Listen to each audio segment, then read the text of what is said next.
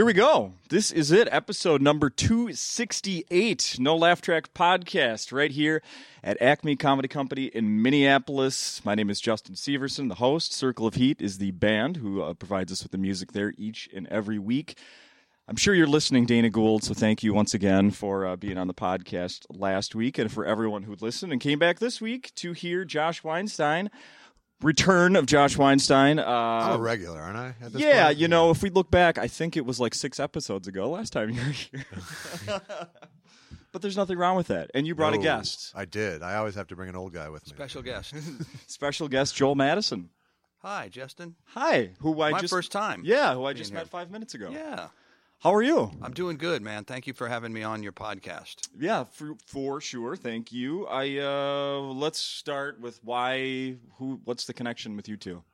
The connection is Joel is one of my very best friends. I know, when I was told, let me just hop in. When I was told that the name of who was coming with you, I'm going, that sounds really familiar. Like that's a name you've mentioned. Yeah. Didn't he have a car dealership at one time? Well, 494? We do. Yeah, we mention his exactly. name on Thought Spiral occasionally because he's friends with both Andy and I. Yes. Yeah. And I did stand up here at the beginning of stand up back in 1980 when we were at Mickey Finn's and the scene was just starting out. With Louis Anderson and Jeff Cesario, who's going to be here next week. And, 2 weeks.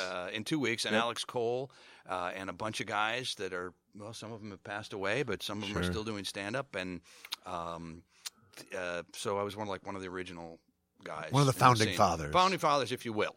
You know what? Yeah. That's probably where I've heard your name too. Yeah. It was probably 15 years ago or so, and they did sort of a let's get the old group back together. A show I wasn't went in to. that one. Do you know what I mean? It was Yeah, like I do Jeff know that one. Turbino Yes. performed. I was and not invited to that one. Scott for some Hansen and all reason. these guys. Yeah. Yes. maybe because you weren't a comic anymore.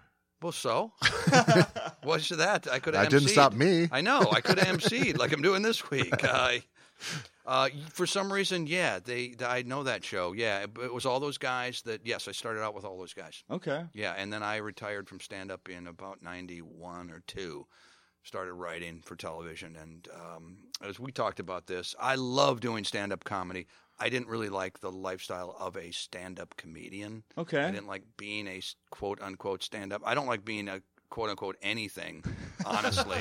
I don't like a label, but particularly, you're a stand-up. Oh, great, you know. My brother's a stand-up, so is my uncle, and I got 2 cousins that do stand-up. Right, and I should be a stand-up. Yeah, I'm thinking about doing an isn't that open classic, mic. right? Yeah, or you get you do a joke in public or say something funny. Well, you're a stand-up. Of course you're going to say something funny. It's like, What are you, a comedian? yeah, How many exactly. times do you get It's that? just a horrible thing. But that's not why. But then, as a More- sitcom writer, they go, "Hey, you should do a show about my work." Yeah, see, so I don't tell anybody what I do ever. It's just not worth it. No, exactly. What are the things you make up that you tell people you do? Oh, sometimes I'll say I'm insurance salesman. That'll turn them off right away. That'll do a 360 pretty fast. Right. They know the pitch is coming. Yeah, right. Oh, how about I tell you what I do instead? I used to use my brother's various jobs as my job on airplanes. If it was someone I did not want to have the conversation with, Yeah. I'd do. And It's always bad once you tell people that you do comedy, and you learn this. You learn this because you tell somebody that, and then I remember a flight. There's also many years where you're eager to tell people. Yeah, that's what I'm getting at. You're You are eager. absolutely oh, right. I'm a stand-up comic. Right. And I remember being on a plane saying that. I think I was probably coming maybe back to Minneapolis. I said, "Yeah, I'm a stand-up." It's like, "Oh, are you famous? Have you heard of me?" No. Well, then I'm not Yeah, famous. Answer you that know? yourself Yeah. instead of putting me on the spot. Yeah. Thanks. Don't put the onus on me. Right. But anyways, we're here all week. And could I ask you a quick question? I know we're going to talk about Josh's podcast. Oh, yeah. He does a great podcast with Andy Kindler. You have a 3-mic setup. Is that really expensive Yeah, to there's have a more than? soundboard back at the back of the room. Is that what's holding back you having me on? No, Your not Andy Kindler podcast? No, actually, I've asked now- like 100 times. Have you have Because I still... love the show, and I was telling Andy, I love the show. It's like being to lunch with you and Andy, but I don't get to say anything. Yeah. which is perfect. Oh, I get it.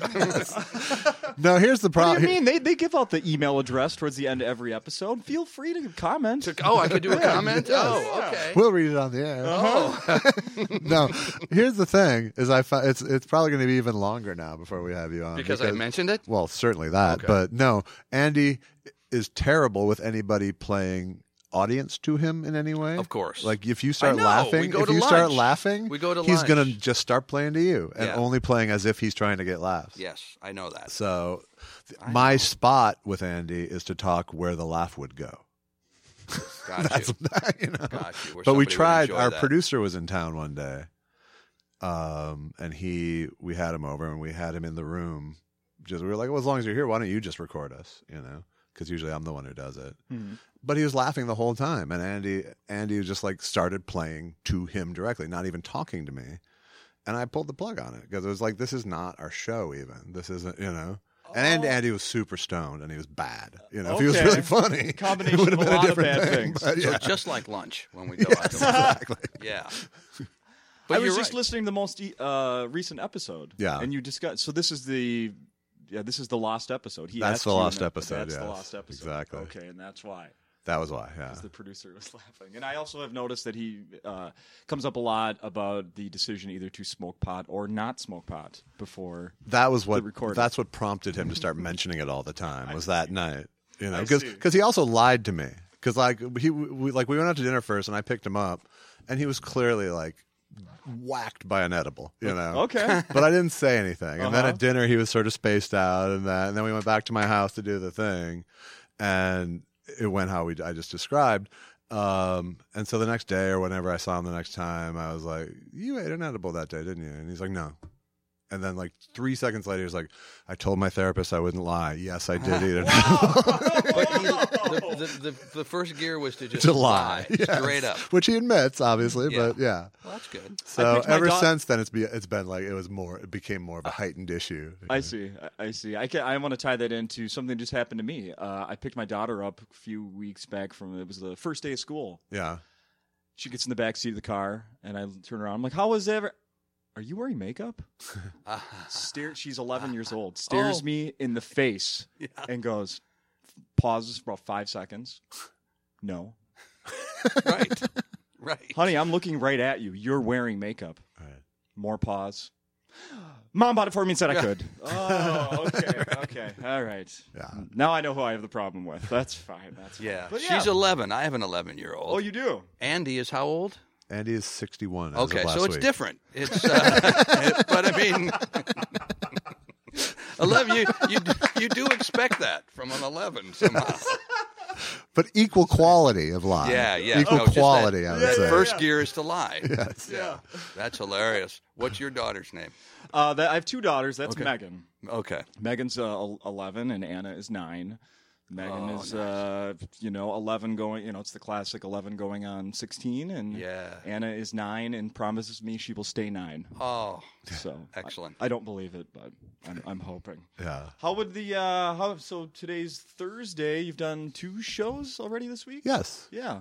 How did it go? They've been going good. I think, Joel is out of retirement, so he's getting his sea legs back. And Yeah. I've done one stand-up show. How long ago was that when we did that benefit? it was like almost a year. About a year. So I Yeah. did 5 minutes, 10 minutes a year ago. Yeah. And then about 10 years before that, I did a week. Yeah. And then it's been a really long time. But I've, Wow. been part of like PTA organizations and stuff like that. So it's not that I don't sneak in a joke or two while I'm doing something serious. But it's been really fun. And obviously, it is a great club. So it's like very, very nurturing. The audiences are really nice, and again, I'm not. It's just getting the legs back. And of you're how doing to do the that. host. I'm doing hosting host this week. host Okay. MC. Yeah, so I'm up first. I'm using the feature spot as a carrot to see if he wants to really. Yeah, right. yeah. If I can get my act together, Right. I can feature next time. Well, I this- like host MCing though. It's not bad. I like it. Just because it's very low pressure. Right. You don't seem like you're an actual act. Yeah, you can make that choice. Yeah. I've made mine. That's not how they're looking at you, but Yeah, you that's think that. that's true. But no, it's fun. It's fun. Yes. Yes. Well, okay. I didn't know that was a carrot. I'll work harder. Yeah. No, you don't have to work harder this week. I'm just saying if you Okay. keep doing it after this week, then I'd love to. that's the incentive. Yeah. It's hard though. So you have kids, so it's hard to. And I have an 11-year-old. I'm up at 5:30, 6 o'clock, helping get the kid out to school or whatever. It's like so you do a show and you've got that adrenaline till 2, 3 in the morning. Mm-hmm. It's hard then to turn around in 3 hours and be crabby as hell with your kid, who's crabby as hell at 11 all the time. Right? So I don't want to be World War III. So it's hard. It's hard to be out at night. It really is. And I'm Andy's age. So that's another, you get used to Andy's a comic, so he lives that lifestyle. Yeah, but it takes a lot of Red Bull to make an Andy. So. Yeah, I don't do any stimulants. Yeah, do you have a similar addiction to energy drinks? No, not at all. I don't do any energy drinks. Coffee, and then I find that's horrible. It's like I've hit that thing where people have said, "Oh, I can't have coffee after 7." Right. Well, pussy. And I've hit that point now. I cannot, I just saw a story this morning. A 112-year-old woman did an interview. Really? What is her key to long life? Yeah. Not drinking coffee. Well, there you go. And I don't want to hear Also that. not dying. That is the number one. Right. They never mentioned that. Yeah. Well, you saw that article about the couple who had met, the 98-year-old. Oh yeah, they just saw this. I saw this happened again a couple of weeks ago. 98-year-old man, 94-year-old woman get married. They're all gooey about it on the news, and I'm like, I give it 5 years tops. Thank you for the setup. Yeah, I appreciate thank you. it. Yeah. No worries. Wow, 112. Yeah. Wow. And they also the picture they showed of her was she was sharing a beer with someone. So I guess beer good, coffee. So it's like the W.C. Fields sort of approach to Yes. I don't drink water, fish fucking it. I haven't heard that one in a long time. So why now, Joel? Why now? Why not? Because of Josh. Last year. Why not 5 years ago? I think because literally it just it's complicated. It's complicated. With every former stand-up has that thing that says I should be doing stand-up. Okay. Sometimes it's a very soft voice to some. It's a very loud voice to some, but it's always a voice. You've somehow disappointed yourself by not doing stand-up. And so one of the times when Joel was making that noise, I said, "Come do it with me." Yeah, probably 6-8 months ago, before you were making the noise, had this booking, or whenever you made the booking, and I was making the noise. Okay. It's so I've been hanging out with comics more. I've been going out just watching more. One of our mutual friends, Mark Brazil, who used to do stand-up, and he created the 70s show, and a super funny guy. He's sort of been doing it a little bit, so he's been going out to clubs locally. Okay. And I've been tagging along, just kind of hanging out, watching again, and that really gets your juices flowing when you're watching comedy as a former stand-up. It's like, come on, I could be on stage. Right. Yeah, no, you get the bug. You totally get the bug. And you live in California? Yes. Okay. Yeah, live in Los Angeles. All right. And I think I did a little bit of research. Okay. You were born in Wisconsin? Not born, but grew up. Okay. Got to Madison when I was about 1 with the family, and that's where I was. I moved to Minneapolis for the first time when I was probably 20 maybe. I spent some time in St. Cloud and then came down to Minneapolis. I worked for my uncle up there. He had a scrap iron and steel place. Okay. And this is a long, drawn-out story. I'll try to wrap it up. But the punchline will be all worth it. Oh, shoot. No punchline. He had a scrap iron and steel business, family business. Okay. He talked me into quitting school at the UW and said, why don't you come run the family business? And I lasted 8 months up there. Okay. And I didn't want to go back tail between my legs to Madison, so I came to Minneapolis. Stopped in between. And I went to Brown Institute. You did? Yes. Okay. Graduate of Brown Institute.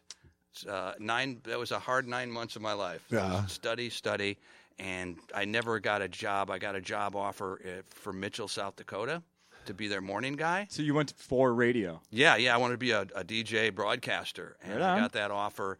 And then I also ran into a bunch of guys I knew from college that were in San Diego, and I went to San Diego. Okay. Yeah, and that's where I started kind of doing stand-up while I was there. Okay. Doing some other stuff. So did you ever get on the radio anywhere? No. This is the closest I've gotten. So. No, I never took a gig. I I never went back to that. But I think it was kind of, at the time, it was a choice because I didn't know about stand-up. It wasn't existing in the mid-'70s where I lived. There wasn't a scene in Minneapolis, certainly. Sure. So I think it was just figuring an outlet for whatever was in me to try to be funny or have fun. I thought that was a good, hey, go into radio. You can be a funny radio guy. Yeah. I didn't think like I should be a funny radio guy. I just thought that I would be a radio guy and I'd probably be funny, Right. you know? Sure. Because you are what you are. Yeah. Or I'd be an asshole radio guy because I kind of was an asshole too. They aren't mutually exclusive. All right, true. Really. Yes. So, yes, but I never went into that. Is the scrap metal place still in the family? No, he sold out, 20 years ago or so. And retired. But it was one of those jobs I got there and I could see, I could work here for 40 years, then he'll retire and then I'll own it. But meanwhile, I'd just be sweeping a garage because that's all there was to do. Yeah. Yeah. Okay. Occasionally I would weld something and then a guy would have to re-weld it because I didn't grow up doing that. Right. And I've never done any welding, Josh. No, Any I have welding? not. No. No. they had a car squisher. They'd buy cars and then they'd put them in that metal squisher that turns them into a cube. Yeah.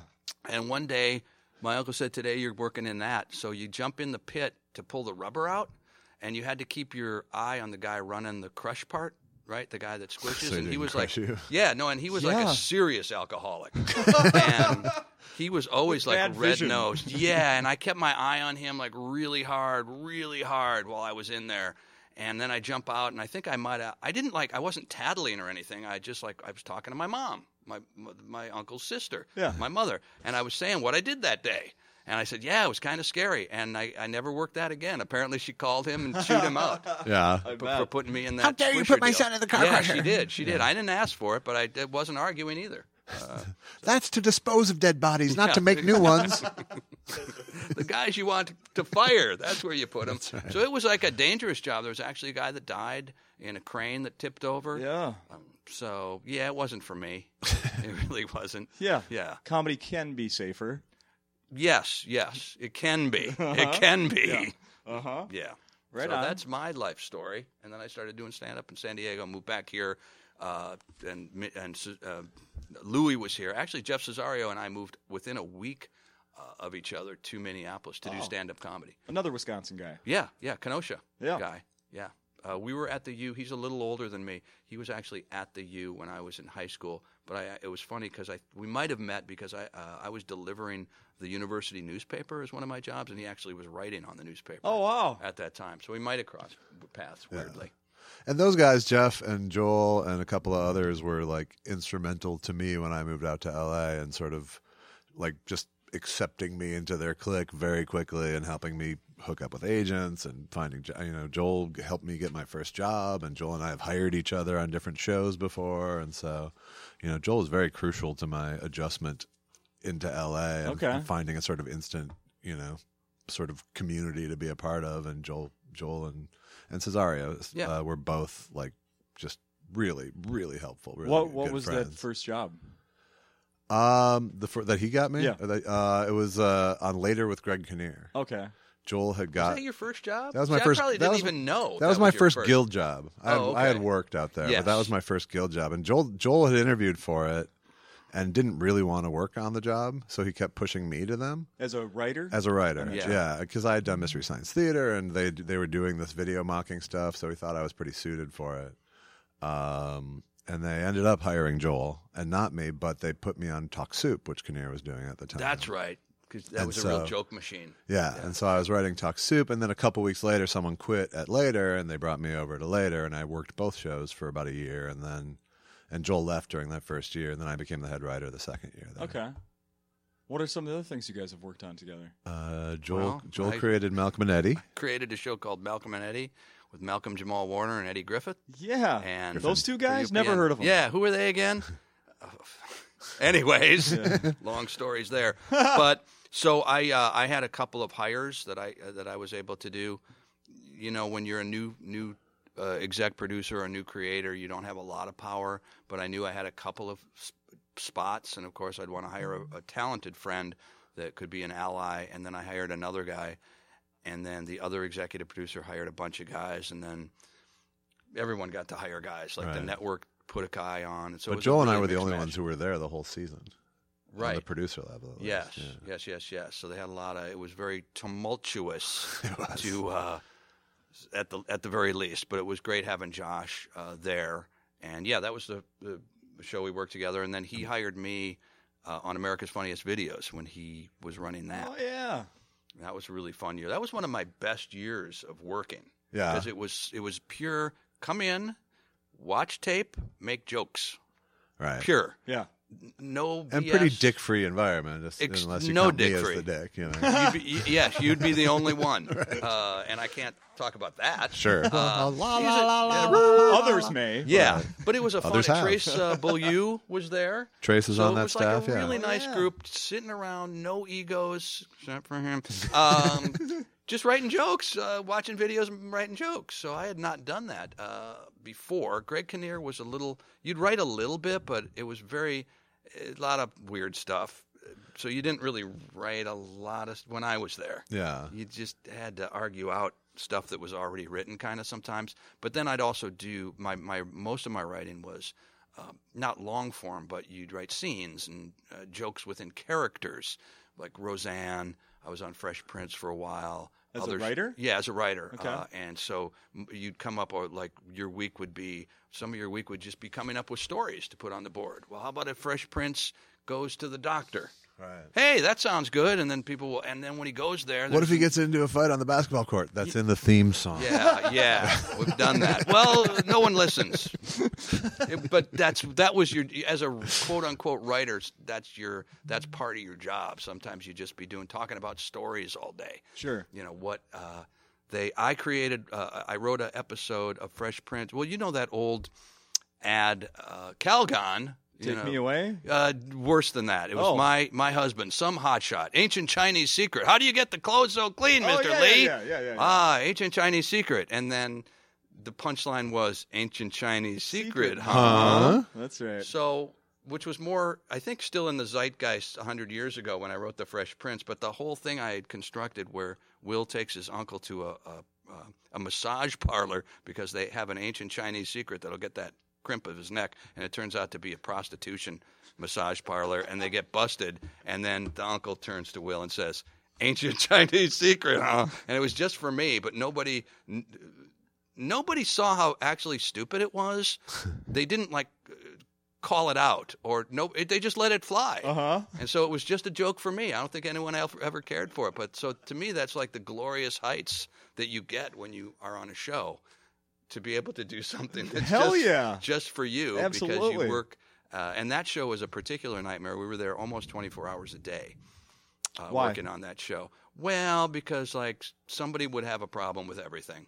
And so everything would get thrown out at the end of the day. So like the Thanksgiving episode, I remember we were literally we had to type. It was into a computer and everything, but the writer's assistant, you'd be dictating. That's me. You'd be dictating the dialogue, and then you'd hand it to the actor, where the audience is sitting there waiting because everything up until that exact moment had been thrown out. Oh, wow. So the actors had to look real quick. Well, Will, get in here, and then we'd wait for the next paper to. Then Will's line would be that. Oh, jeez. So we were writing it in real time, but not on purpose like they do. So it was just most shows are nightmares. Wouldn't you say, Josh? Yeah, I hate to pull back the curtain. The fun shows to work on are more the exception than the rule, for sure. Yeah. Really? Yeah. Wow. I saw did you get some on-screen stuff too? I do. I did. I put Joel into a Freaks and Geeks episode. Yeah, he did. He as the principal, right? No, as a teacher, as yeah, an teacher, asshole detention. teacher. Yeah. Mr. Botwinick. So if you add up all my screen time, I have 15 minutes exactly of fame. Look at that. Yeah, isn't that cool? Because I was in his show for a couple minutes. I had a really long piece in a Fresh Prince episode. Really? And then I was in Bridesmaids. Really? Yeah. Did you see Bridesmaids? Of course. Then you saw me. He's the dad in the bridal shop, right? Yeah, and I'm on screen 1,000. That's it. Also, Naked Gun. Naked Gun. You were an audience member. Audience at member. the Academy Awards or something. Yeah. In a With Paul Naked Feig. Gun movie? Yeah, Naked Gun 33 1/3. Oh, okay. And that was almost the same reason I was in Bridesmaids. They just needed a reaction shot, and they weren't. Well, in 33 1/3, the director, they couldn't get it out of just an extra, what they wanted. So he called me and Paul Feig, who's a famous director now, down. He was just an actor then. Can you guys come for like a half a day and just sit in the audience? We want to do a tight reaction shot. And he knew I could make a face. So that was about it. And it's like, yeah, we'll come down. It's and did fun. you play a referee for a basketball game on Living Single? I did. Thank you. I had 1 or 2 lines in a Living Single, and that's because I knew it's all who you know, Justin. That's all it is. I knew the casting director, and I said, my dream in life, she was she was the wife of one of my really good friends, and so I was always bugging her about working with Tootie someday. That would be my dream. I hope you say Kim Fields. Yes, it was. I always would tell her, gosh, if I could, because I knew she was casting that show, and I would just say that all the time. It's like, oh my God, if I could be in a show with Kim Fields, my dream would come true. She goes, and then she called my bluff. She said, do you want to be the referee? I go, sure. And so I get down there. It's like, oh, yeah. And I'm the referee, and there was like, I don't know, 100 extras that were all looking at me. It's like, why do you get to be the referee? They were really mad at me. There was a few guys verbally really mad at me because they thought they should have been. Like, what's this white guy that doesn't even know anything about basketball being the referee? So got that. Freaks and Geeks because of him. Fresh Prince because I was there. I wrote the character. It was a guest character. And I happened to be the guy that wrote it, so I really knew the material well, and I had a vision of the person to play it. And Josh Weinstein here all week, by the way. I'm sorry to. Oh no. Okay. I've been on the show 8 times. Okay. So before you do a show, there's a table read, usually on Monday, and you get all the kinks out. You have a table read. Everybody shows up. You read it. You find out what works and what doesn't. They just said, well, why don't you read the part? You know it, then we don't have to we haven't cast it yet. So I go, great, I'll be glad to.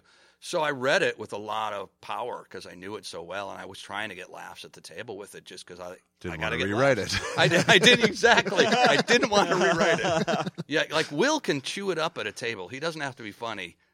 No one worries about him, but everybody else has kind of got to play hard. So I hit it out of the park, and one of the executives said, "Have you cast that part yet for the boss character, whatever it was, the guy who comes in?" And they said, no. And he says, well, why don't you have him play it? Yay! Nice. I didn't argue. I didn't have to be in the writer's room that week. No, I have to ask because he's a superstar. Will Smith, super great nice guy. Yeah, had no problem with him. He was really nice. Yeah, great this guy. was before he was a mega superstar. He was on the star, bubble. yeah. So this was the last year of French Prince. That's a different show. Yeah. Fresh Prince, he had already been in that movie 8 Degrees. His star was 6 rising. degrees. 6 degrees? Yeah, separation. But I'm 8 degrees from him. Okay. Yeah. So it's like, my age shows when I don't get those right. But 6 degrees. So his star was rising. It was the last season. He knew he was leaving. Everyone knew he was leaving. There wasn't any pretense. So it was all good. And then like, oh my gosh, he became a mega superstar. And I've run into him along the way, and he's always, hey, how you doing? You know. Oh, that's good. Yeah. So that's kind of nice. Yeah. What about? Didn't I see the? Have you mentioned this already? Roseanne. Yeah, she'll remember. She would say hi to me too, I think. Yeah, I think. Well, I've become. How long did you 2 years on Roseanne? I did 2 years on Roseanne, and then 1 year on Tom's show, which was like working on Roseanne in a lot of ways because she was there.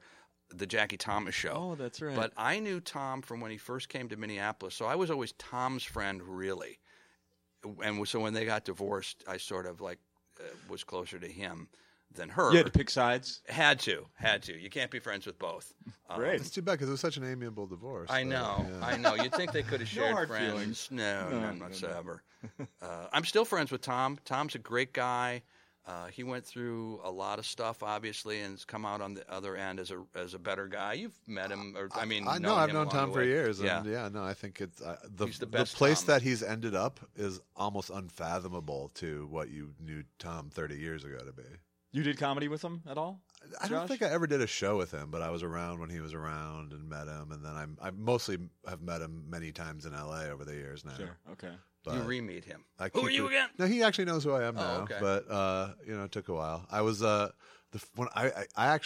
went to the Jackie Thomas show one day with Paul Feig, who was a cast member on that show. And we knew Paul from the gang. Yeah. Okay. And we walked onto the set, and Tom Arnold was on set with Fred Willard.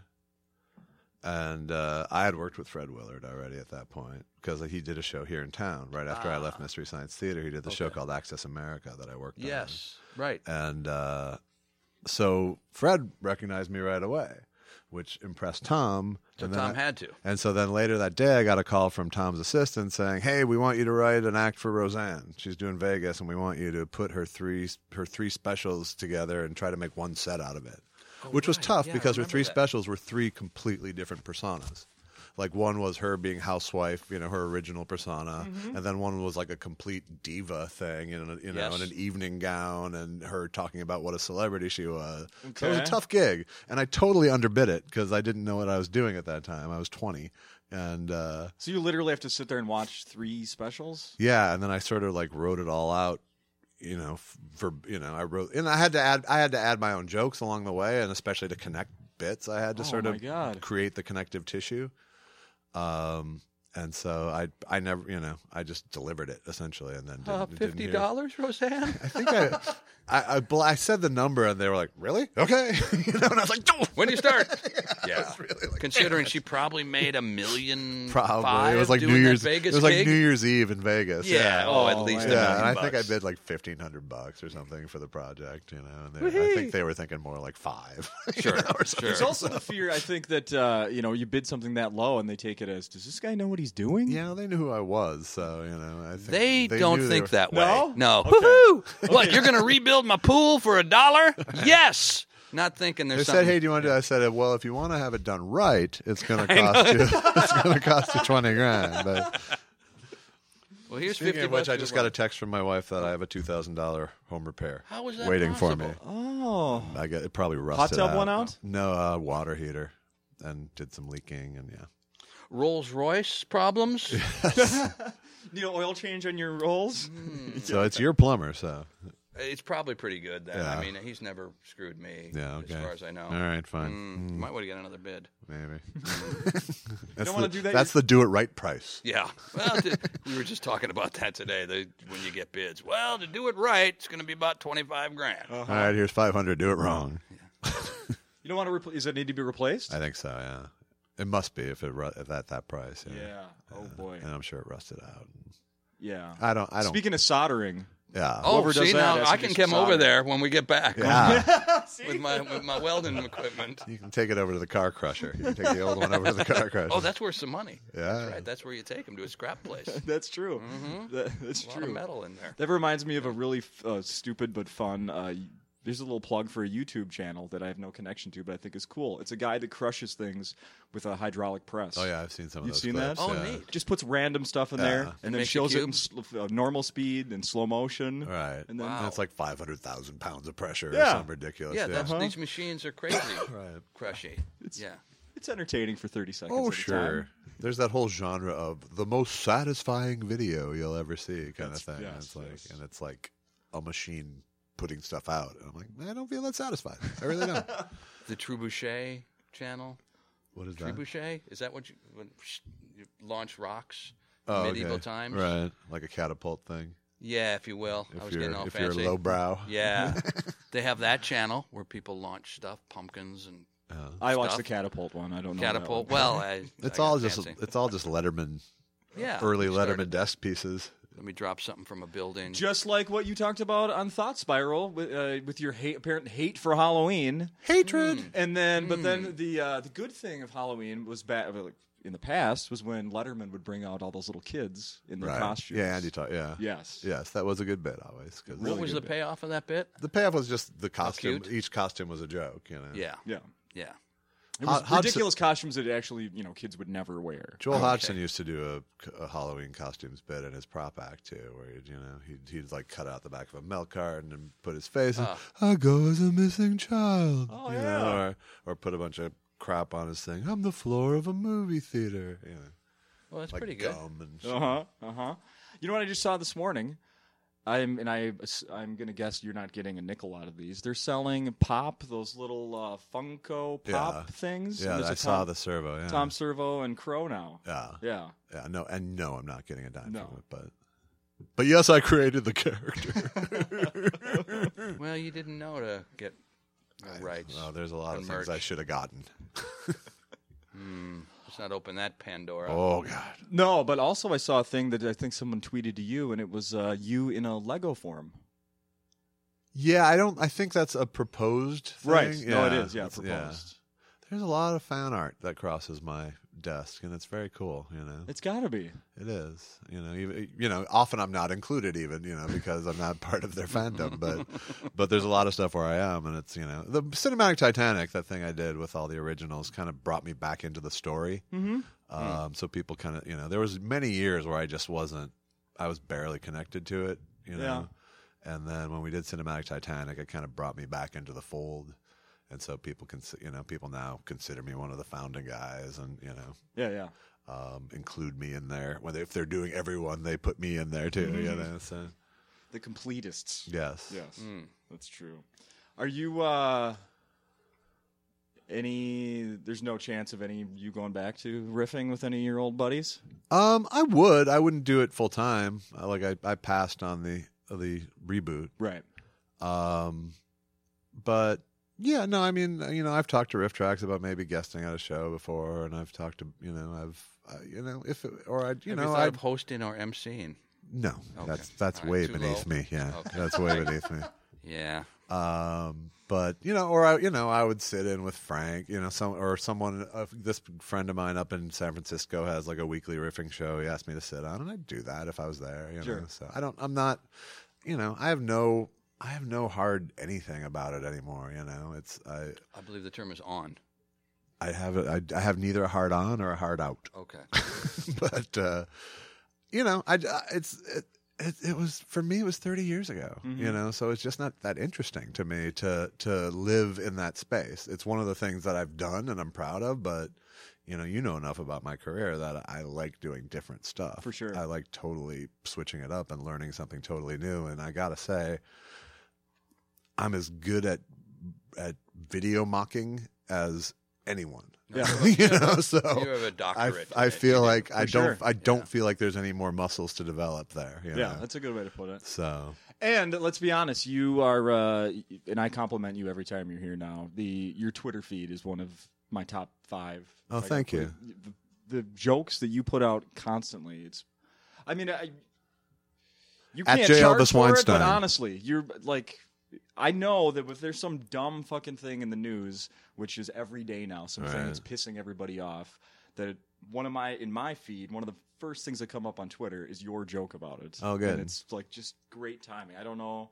You're not looking at your phone now and tweeting, but it seems like you're doing it constantly. no, it's just kind of my default when it's like I watch news all day. Yeah. It's on in my office. So I don't sit and write tweets. I think I have a thought and go, okay, put it on Twitter. You know, it's not, I don't sit and compose, but I'm 30 years in. I think in jokes at this point. We you know? talked about that. We had this big conversation about that because I think in like long story form sometimes when here's something that bothers me or I think is funny or it's something that happened to me and there's like not really hard jokes involved because that's how I think. Right. You think in hard jokes. So I always like talking it through with Josh and he'll come up with punchlines or here's the actual hard joke in there because that's how your brain works. It really is. And so that's why Twitter is like sort of very suited for me. It's perfect for you. I'm not sitting there trying to tweak things. It's like, no, that's the thought came out as a joke and I'm writing it down and pushing send.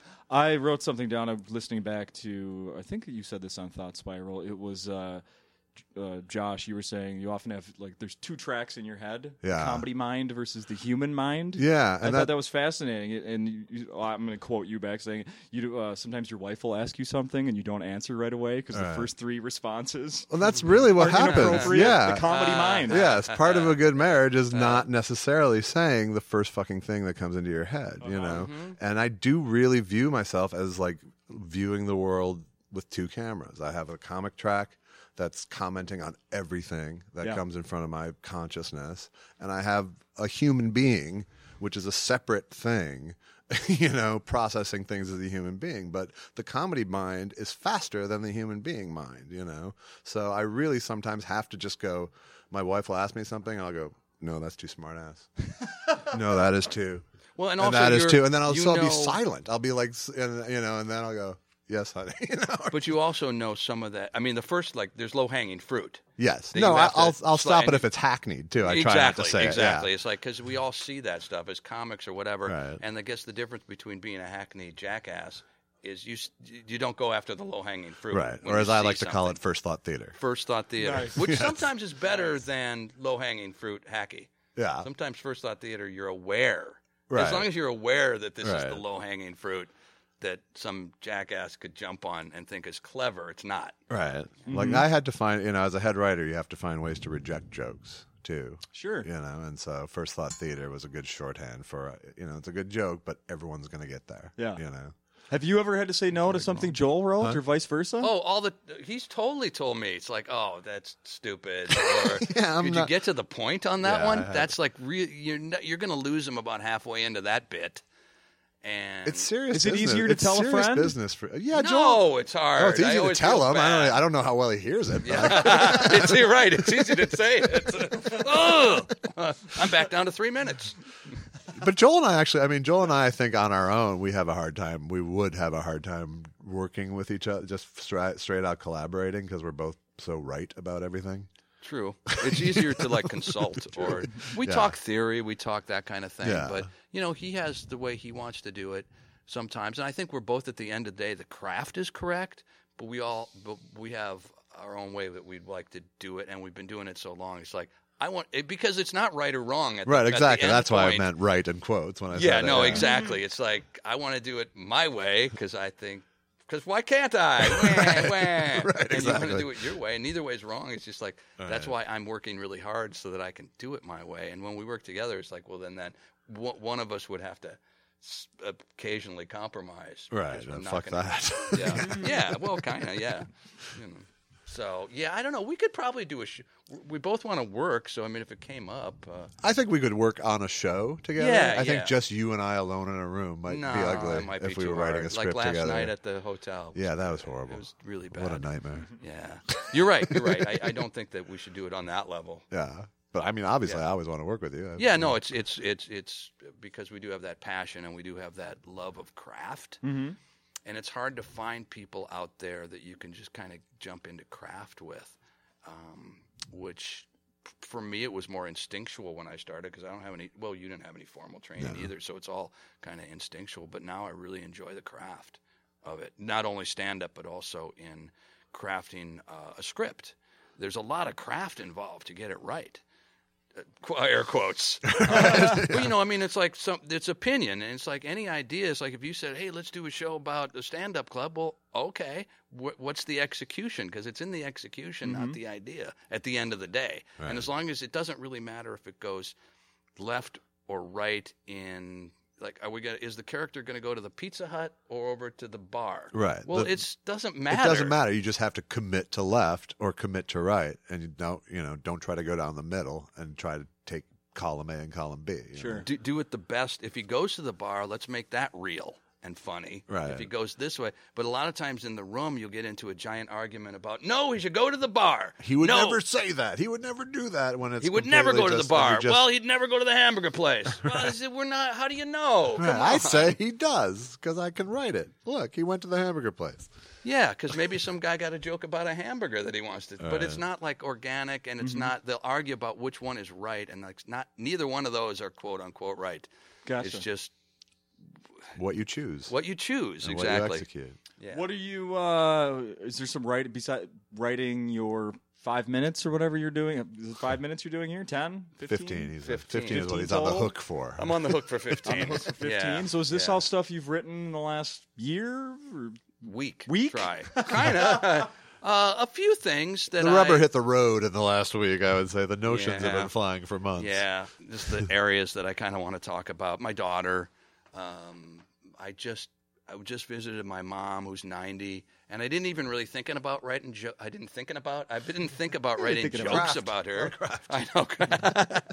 I didn't think about writing any jokes about it, but one popped into my head. I just kind of told Josh what really happened, and you laughed. You thought that's a good thing. Yeah. So I'll just say it. I mean, I get there and it's like she's 90, I'm 60, and she wants me to help her. We'll go to the grocery. You'll help me with cases of water because I can't carry it. It's like, can't we find like a 30-year-old? I'm 60 years Mom, old. I'm 60. I'm 60, Mom. So thank you for laughing, but like, because I wouldn't. It's so real, and that's what really happened. I don't know. I have to just say it to Josh. And he goes, well, that's a good actual joke. Yeah. You know, and so stuff like that. So I can incorporate that. It's some stuff that I did, like last time I did this nonprofit fundraiser. But like, again, I don't really care going out there too naked as far as material. No? Not really. I mean, There's no stakes. There's no stakes. I'm not closing the show. I'm opening the show. I know how to talk to people. I know how to... You can only say that because you've done it before. Well, exactly. Exactly. Well, and even Joel, and honest to God, I mean, I watched both his sets, and, even him fumbling around is still, you can tell that there's a professional guy on stage who's comfortable to be there and not scared. You know? Oh, yeah. No, that's an important part of it. When you see a comic scared is when he's eating it, or it's like scared, and now the audience senses he's scared, and then he or she... folds in. It's like, I'm not going to fold in on myself. Real bad comics in Minnesota elicit pity from the audience. And Joel's not eliciting any pity. Yeah. It's like, okay, so if a line doesn't hit, all right, so what? It was worth a shot. Sure. Yeah, so I don't, and I know that some stuff will. Here's the thing, and we talk about this all the time too. It's because I tend to overthink more of like the false reality of people are here to do comedy, hear comedy.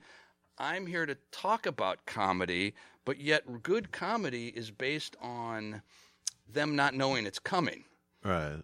Really, it's that twist, it's that left turn that you do in comedy. So I'm always thinking, well, how can I take them really far away so they just think I'm giving a speech? For as long as I possibly can, get not their expectations, but just really misdirect for as long as I possibly can, because I really want them to think I'm not going to say something funny, so that when I do, it's really funny. Because if you come out, and that's just a dumb shit thing that I think, because the truth is, you can just go straight for the joke. I have that long setup. You told me this afternoon. It's like, you can get to that really a lot faster. But I'm drawing this big giant picture, and in truth, I could get. It's about my daughter in the park, and I'm probably go for a minute about explaining we're at the park. It's very beautiful. There's people. It's like, you don't have to paint that picture. Everyone's been to a park with their kid, and part of that is my wanting to extrapolate the story, or extrapolate where I might be going, lower their expectations.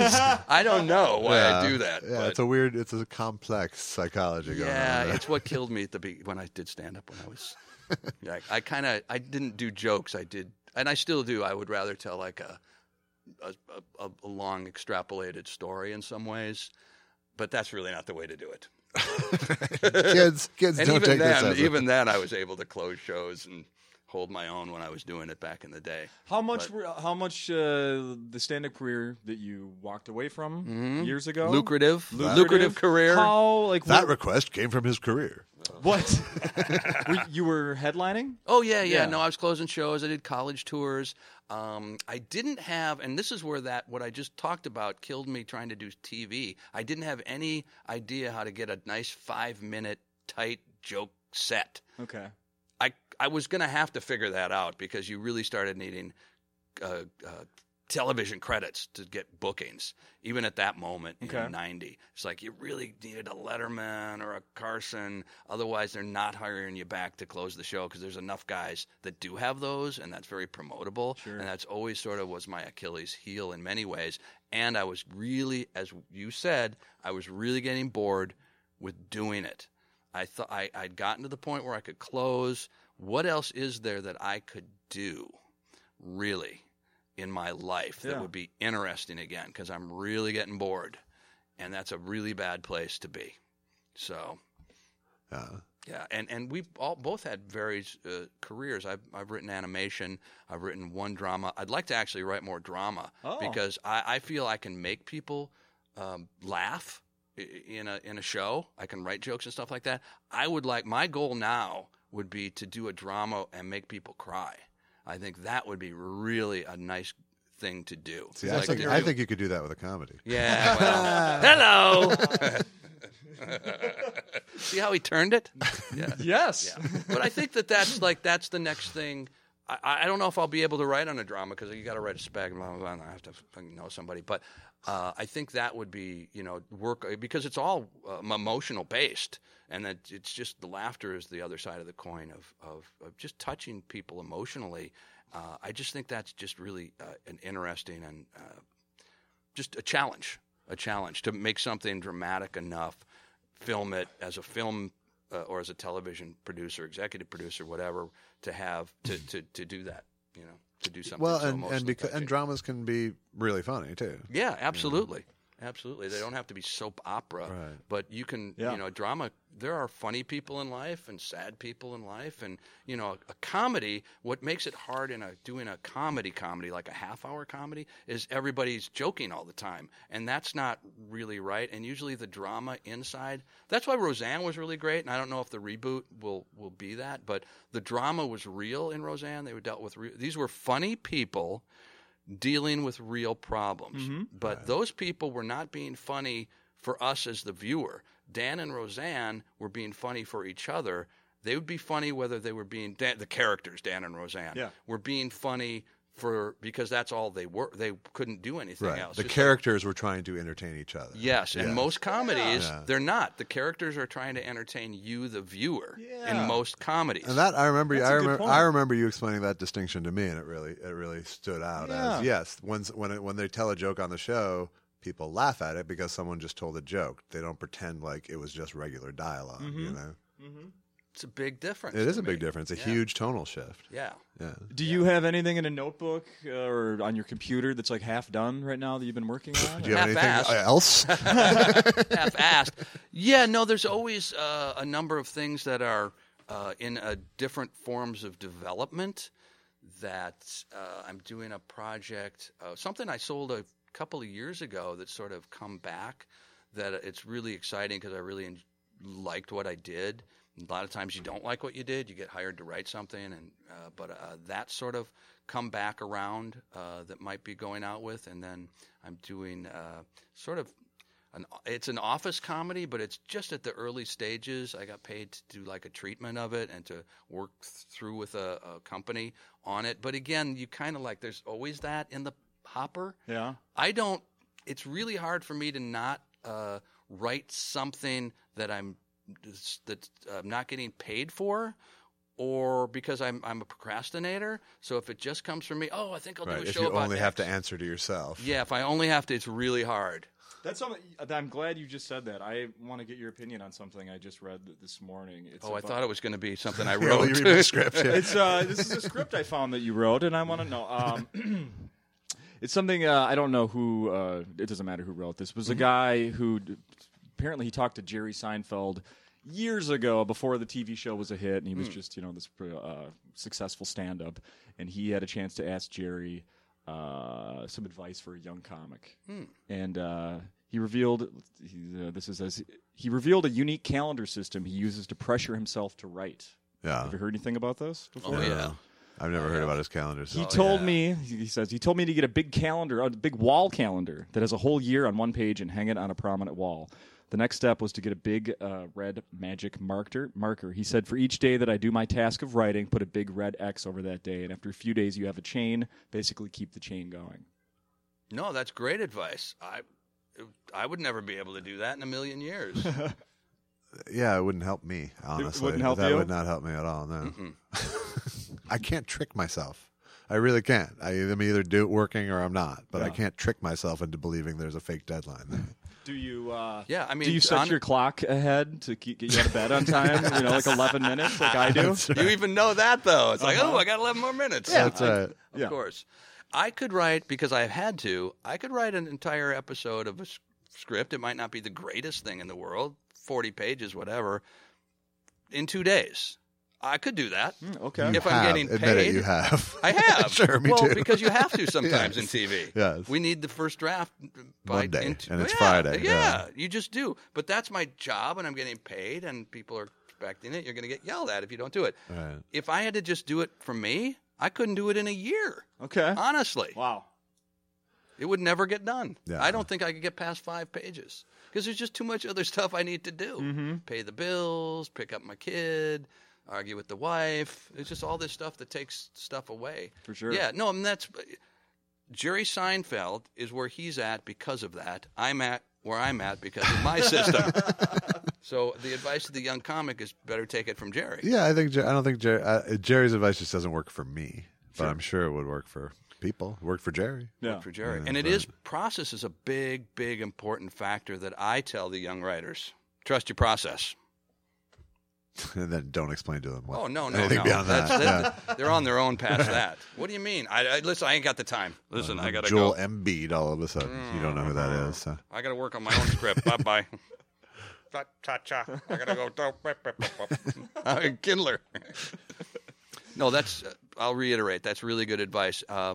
Pete Lee, who was here the other day. Last night. Oh, yeah, Yeah. I saw a pic. Did he Man, perform last night? Yeah, he Yeah, did a 15 did a minutes guest set. set. Very He's cool. really good, man. He's got a great POV. He's a great comic. He has that yeoman work ethic of writing and keeping his head to the grindstone. And he works really, with other people, though, to write stuff for his act, too. Okay, it's out then. All right. Yeah, I I mean, don't know. I think no with a props. work ethic. But, Yeah, with the work ethic. But, yeah, he's very serious about it. And Very and I serious. think it almost like is that sort of Seinfeldian, like, I have to do my work. You Yeah. know?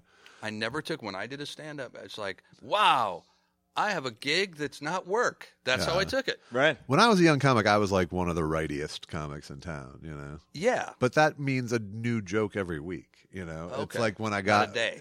Not a day, you know, but that still made me the most productive guy. Oh, man. You know, that's like, Yeah, you know, and then when I got, you know, then when I started writing TV and saw just like how, It just chews it up. just how nothing that was, you know, how easy being a stand-up is at that rate is, you know, how one joke a day, you know, even one joke a day isn't a good output, you know, if you're writing in TV. Oh, no. Yeah. You write jokes all day. Yeah. I mean, it's a machine.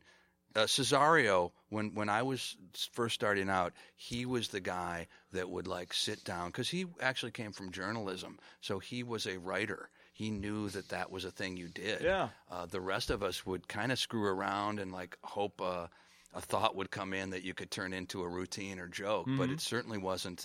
You would not approach as a craft. I'll And use that's that how word that's again. how Cesario and I hit it off when I was a kid. Is that we were both joke nerds, you know. And we would sit and write jokes and dump our notebooks on each other and tweak things. And, Yeah. so Oh, I'm Yeah, good. but he was It's really, great to and hear that's this why 2 he's weeks before he's going to be here.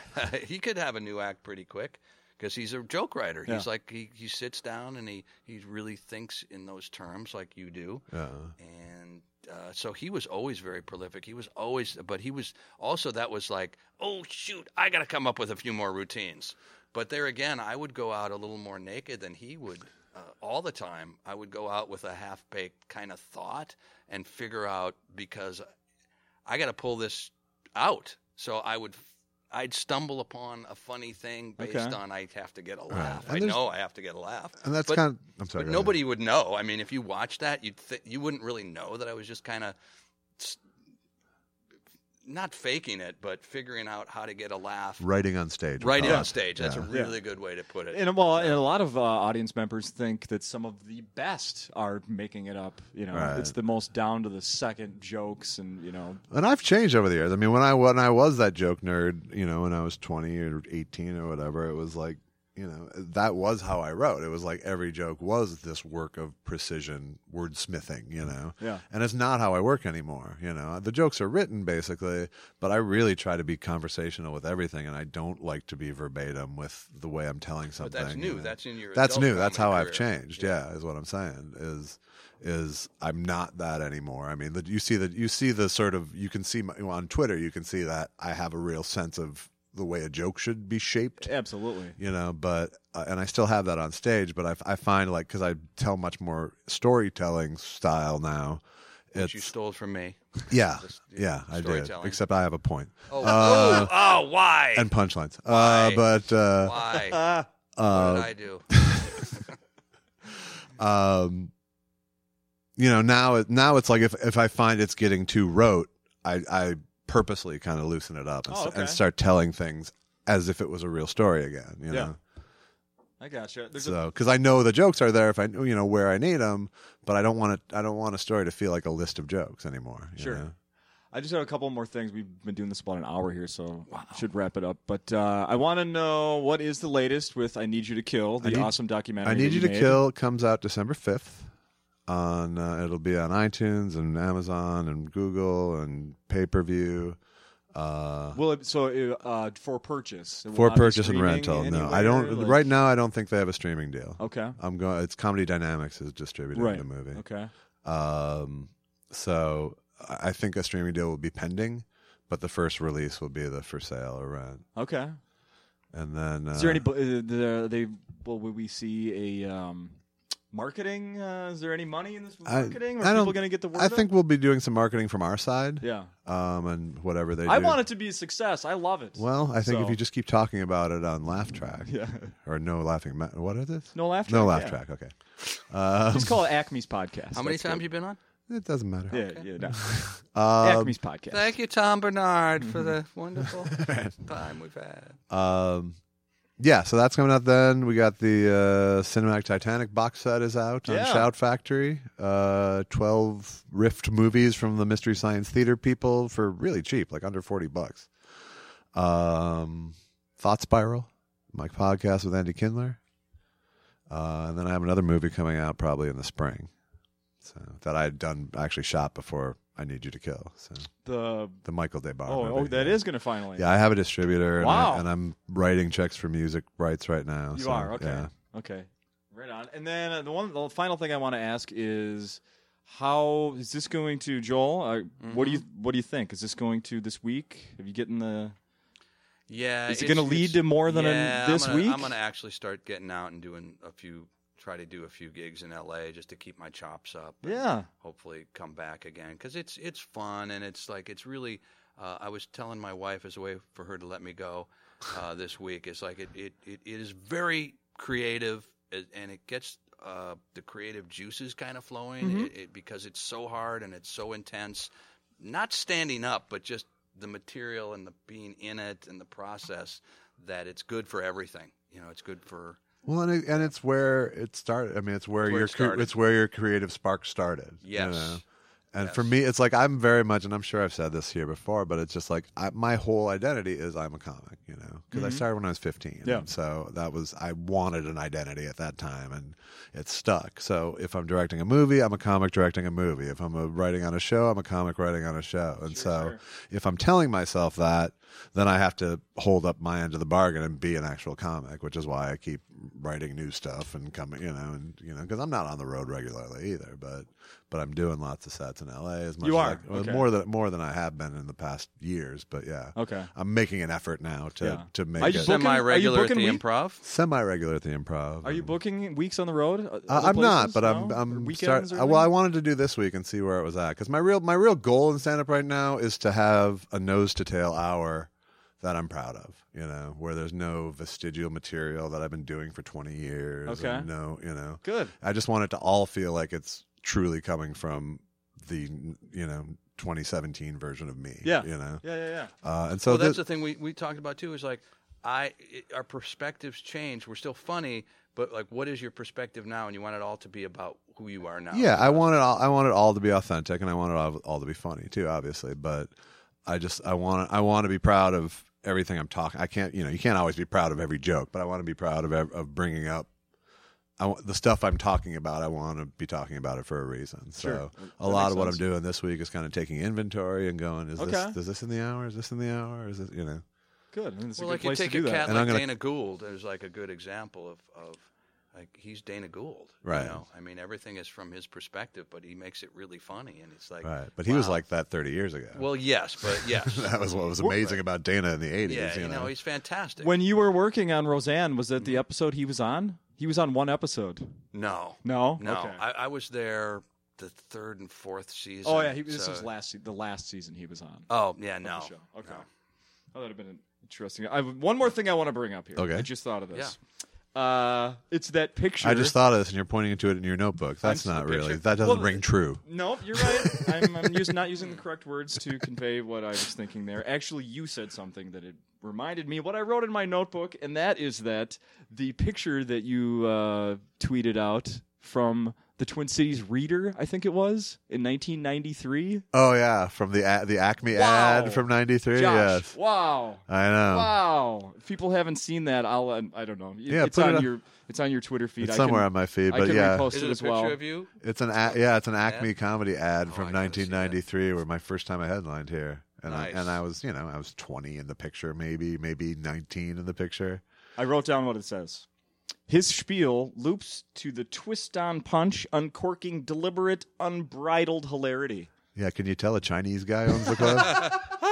That I'm going wasn't. to ask you who wrote it. It was actually, I think it was Jennifer Anderson. It was her name at the Okay. time, and she worked doing PR at that time for Lewis. But yeah, I had nothing to do with that. There was another time. A lot of punctuation in There was that, by another the way. time where they did a blurb in the Star Trib about me, and they used the phrase, and he bills himself as clean and clever, and I fucking got so angry about that. I bet. I was so pissed, and it's such a weird thing to get pissed about, but it was like, no, both those things are dick things for comics to say about themselves. They don't represent what I am at all, or Right. aspire to be at all. Right. And they added the insult of bills himself as Oh, clean and clever. Yeah. And I think that's, that we got it from you, Josh. You I got said it. all sorts of, I've had so many wrong things because of Mystery Science Theater written about me over the years, and none of them have pissed me off as much as he bills himself as clean and clever. I think like there's a whole movement, clean comedy. Right. It's like, well, really? Like for guys like us, it's like, oh, Yeah. you just like, what does that mean? That's not art, that's marketing. Yeah. Good point. Yeah. Okay, so you don't swear and you don't talk, but a lot of that stuff, then they talk about pee-pee and doo-doo. And Right. It's all like 11-year-old version of clean Yeah. because you don't say the hard swear words and you Yeah. don't actually talk about I say sex. fuck plenty in my act. It's never once used as a verb. Right. There you go. There you go. Finally, let's get you some more Twitter followers, Joel. Thank you. You're on Twitter. Yeah, I just passed 3,000 followers, but they're mostly Albanians that I bought for 10 cents a follower. Yeah. So it would be nice to get a few real ones. I'm not on Twitter. I think I mentioned my age, so it's not a secret. So I'm more on Facebook. Okay. Because it's for old people. It just is. But I'm gonna. No, I can't say I'm gonna start tweeting more. But I don't know. I should, right? But then it seems like a job to me. Oh, I have to do it more like. You're I not the gotta first come person up, to think that. That's for sure. Okay, Yeah. I got to come up with a joke where Yeah. you go, oh, here's a joke. It fits Twitter perfectly. Yeah. So, but if people want to follow me, occasionally I'll have something really good, and they can always friend me on Facebook. Yeah, well, we can go Joel that too. Madison or at Joel Madison on the Twitter. Perfect. I also have Snapchat and the other ones. Instagram. Yeah, I have Instagram. I'll post funny pictures on that. So yeah, people, please, if it doesn't cost you anything, if it's no hardship on you, just type that in. It might be good for me in the long run. No, I think I have like 1,000 on Twitter. But again, I think I did a weird thing where you follow people and hopefully follow back, and then you quick unfollow them so you have less. I did one of those things for like a week. I did that yeah. to get my numbers up. Mm-hmm. And I feel horrible. I just feel like a sham. No, the worst is when someone does that to you. And I about a year ago was using that. I think it's called Crowdfire or something like that. Where That's you the can one. then you can then see who's Who done it to unfollows you. Followed you. Yeah. Who's Like, unfollowed you. oh, really? You Yeah. unfollowed me? So we know each other, asshole. you Yes, I know. know? I've had that with people I know. Like, did I? What was it? All right. What was it? Huh? Yeah, what'd I do? Guess what? Unfollow With back me, it's at always you. a Trump joke. So. But you don't want those people. I anyways, don't. I really No, don't. exactly. Thank you, guys. Thank you, Everyone Justin. needs to come out and see you this week for Please sure, and do. keep an eye on Joel for when he's back headlining. In Exactly. Thank you. Right? Okay, let's do a challenge. A year from today. You're headlining? Yes. Doesn't have to happen. No, You can okay. just say, I yeah. don't want to challenge you to that. That's Well, just- yeah. But you'll never bring it up again. I hope. No, well, I will if you want me to actually officially No, challenge no. you. 'cause, Just say agree I'm right I'm now. all about follow through. I know you are. Thanks. yeah, history says that Josh will be back here before you are. So obviously, it's going to be my Well, first maybe question. I'll come as a feature next time, because then that would be one Again, that's step the away. carrot. That's the Yeah. carrot. carrot. Chase Yeah. that carrot. Thanks, guys. Thank you.